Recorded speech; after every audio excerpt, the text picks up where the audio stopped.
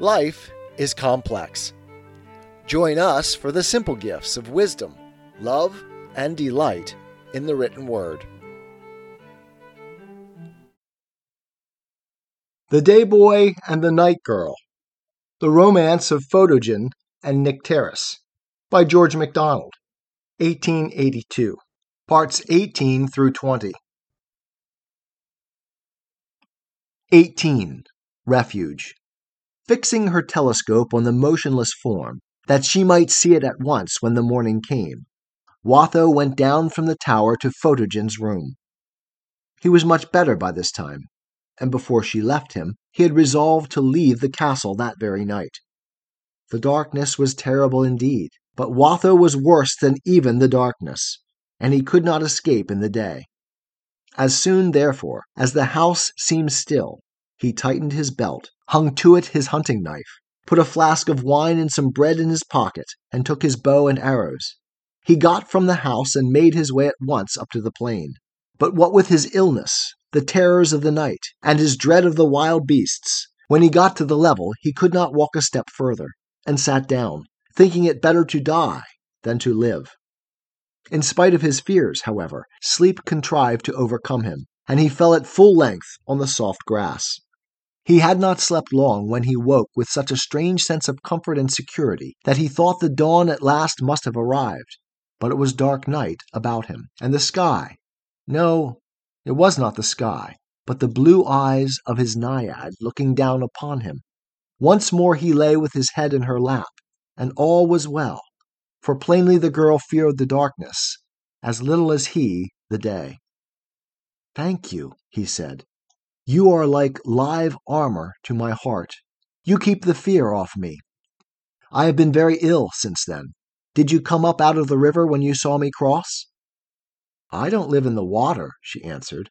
"I live under the pale lamp, and I die under the bright one."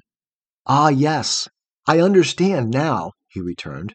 "I would not have behaved as I did last time if I had understood. But I thought you were mocking me, and I am so made that I cannot help being frightened at the darkness.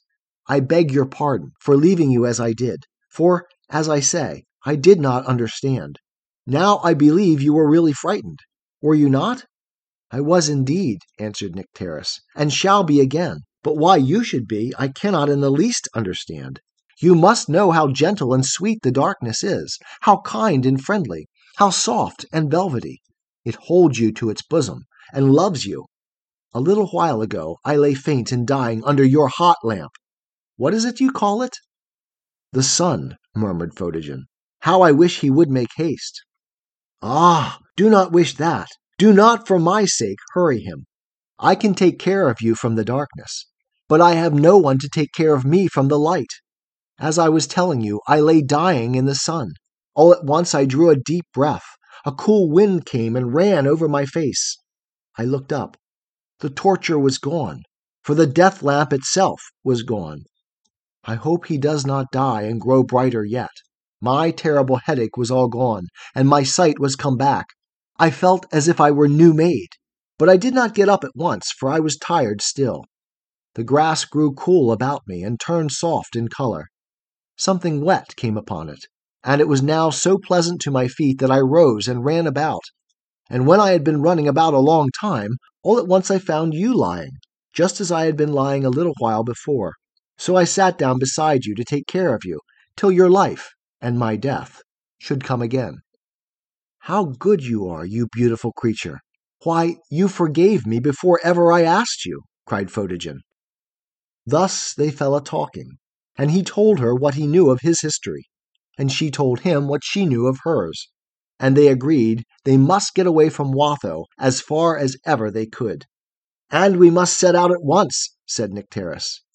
"The moment the morning comes," returned Photogen. "We must not wait for the morning," said Nycteris, "for then I shall not be able to move, and what would you do the next night? Besides, Watho sees best in the daytime. Indeed, you must come now, Photogen. You must." "I cannot. I dare not," said Photogen. "I cannot move. If I but lift my head from your lap, the very sickness of terror seizes me." "I shall be with you," said Nycteris, soothingly. "I will take care of you till your dreadful sun comes. and then you may leave me and go away as fast as you can. Only please put me in a dark place first, if there is one to be found." "I will never leave you again, Nycteris," cried Photogen. "Only wait till the sun comes and brings me back my strength, and we will go together, and never, never part any more." "No, no," persisted Nycteris. "We must go now, and you must learn to be strong in the dark as well as in the day, else you will always be only half brave. I have begun already, not to fight your son, but to try to get at peace with him, and understand what he really is, and what he means with me, whether to hurt me or to make the best of me. You must do the same with my darkness." "But you don't know what mad animals there are away there towards the south," said Photogen. "They have huge green eyes, and they would eat you up like a bit of celery, you beautiful creature." "Come, come, you must," said Nycteris, "or I shall have to pretend to leave you to make you come. I have seen the green eyes you speak of, and I will take care of you from them." "You? How can you do that? If it were day now, I could take care of you from the worst of them, but as it is, I can't even see them for this abominable darkness. I could not see your lovely eyes but for the light that is in them, that lets me see straight into heaven through them. They are windows into the very heaven beyond the sky. I believe they are the very place where the stars are made." "You come then, or I shall shut them," said Nycteris, "and you shan't see them any more till you are good. Come, if you can't see the wild beasts, I can." "You can? And you ask me to come?" cried Photogen. "Yes," answered Nycteris, "and more than that. I see them long before they can see me, so that I am able to take care of you." "But how?" persisted Photogen. "You can't shoot with bow and arrow, or stab with a hunting knife." "No, but I can keep out of the way of them all. Why, just when I found you, I was having a game with 2 or 3 of them at once. I see and scent them too, long before they are near me, long before they can see or scent me." "You don't see or scent any now, do you?" said Photogen uneasily, rising on his elbow. "No, none at present. I will look," replied Nycteris, and sprang to her feet. "Oh, do not leave me, not for a moment," cried Photogen, straining his eyes to keep her face in sight through the darkness. "Be quiet, or they will hear you," she returned. "The wind is from the south, and they cannot scent us. I have found out all about that. Ever since the dear dark came, I've been amusing myself with them, getting every now and then just into the edge of the wind, and letting one have a sniff of me." "Oh, horrible!" cried Photogen. "I hope you will not insist on doing so any more. What was the consequence?" Always, the very instant, he turned with dashing eyes and bounded towards me. Only he could not see me, you must remember. But my eyes being so much better than his, I could see him perfectly well, and would run away around him until I scented him, and then I knew he could not find me anyhow. If the wind were to turn and run the other way, there might be a whole army of them down upon us, leaving no room to keep out of their way. You had better come." She shook him by the hand. He yielded and rose, and she led him away. But his steps were feeble, and as the night went on, he seemed more and more ready to sink. "Oh dear, I am so tired and so frightened," he would say. "Lean on me," Nycteris would return, putting her arm around him, or patting his cheek. "Take a few steps more. Every step away from the castle is clear gain. Lean harder on me. I am quite strong and well now." So they went on. The piercing night eyes of Nycteris descried not a few pairs of green ones gleaming like holes in the darkness, and many a round she made to keep far out of their way.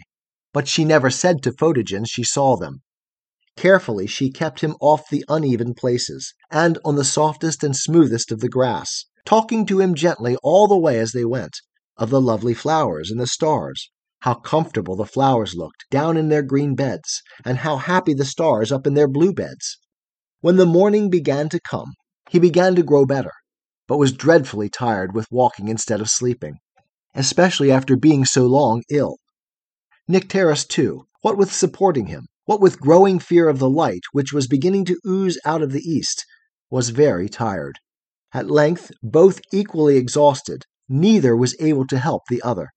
As if by consent, they stopped. Embracing each other, they stood in the midst of the wide grassy land, neither of them able to move a step, each supported only by the leaning weakness of the other. each ready to fall if the other should move.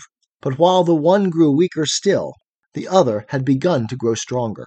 When the tide of the night began to ebb, the tide of the day began to flow, and now the sun was rushing to the horizon, borne upon its foaming billows. And ever as he came, Photogen revived. At last the sun shot up into the air like a bird from the hand of the Father of Lights. Nycteris gave a cry of pain and hid her face in her hands.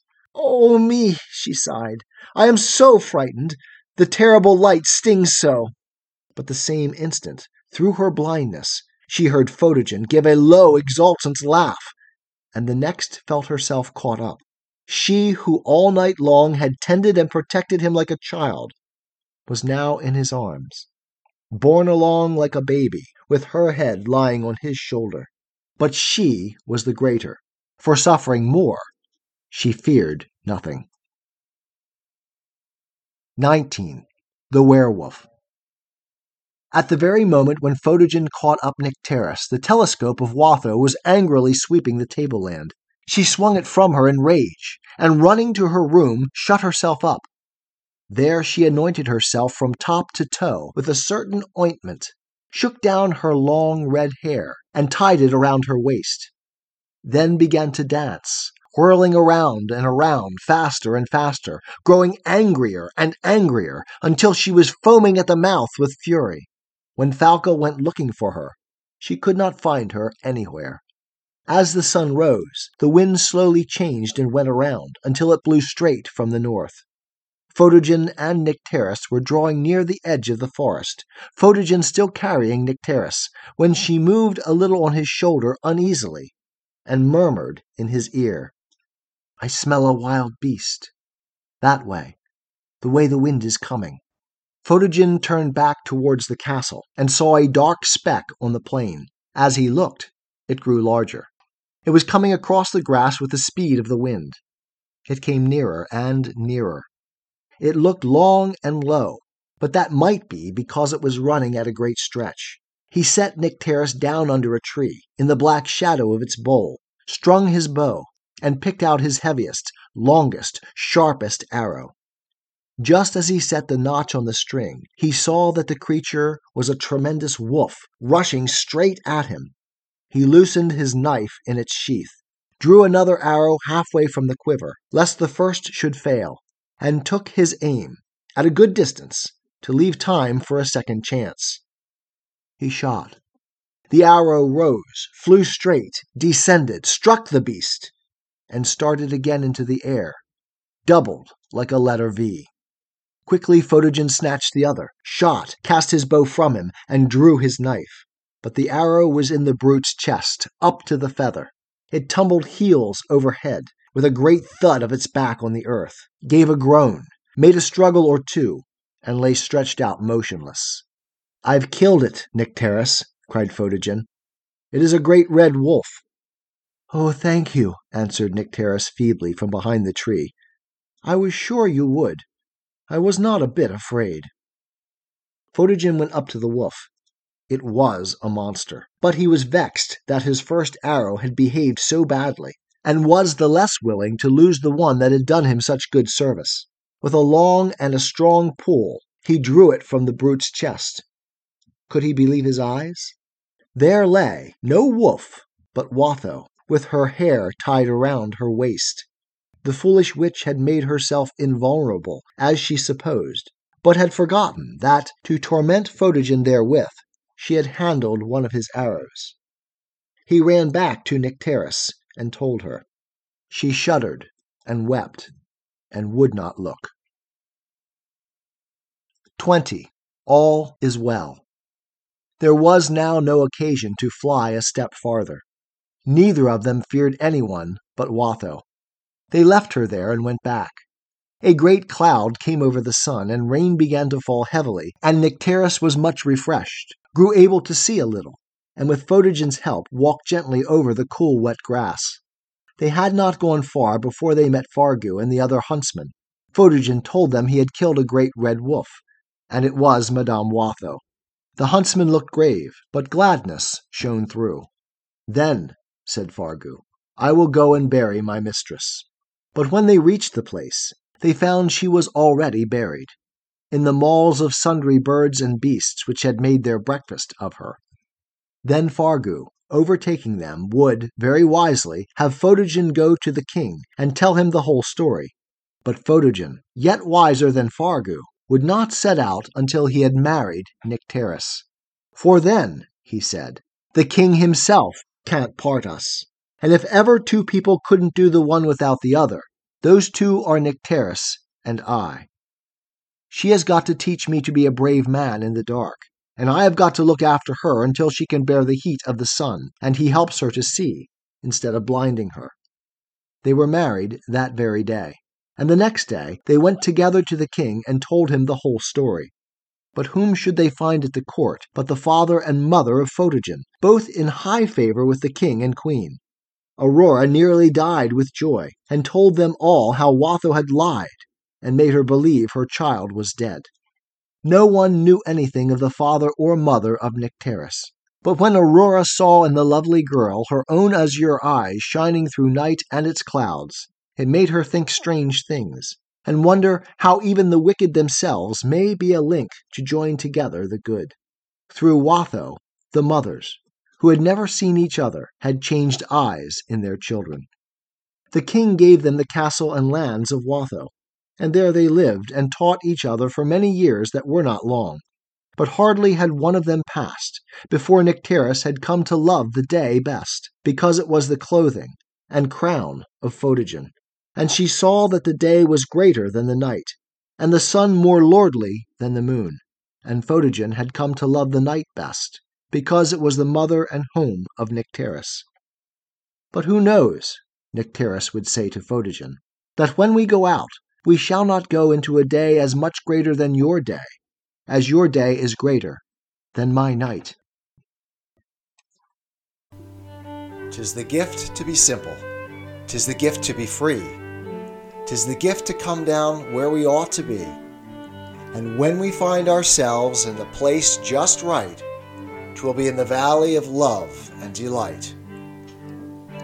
When true simplicity is gained, to bow and to bend, we will not be ashamed. To turn will be our delight, till by turning, we come round right.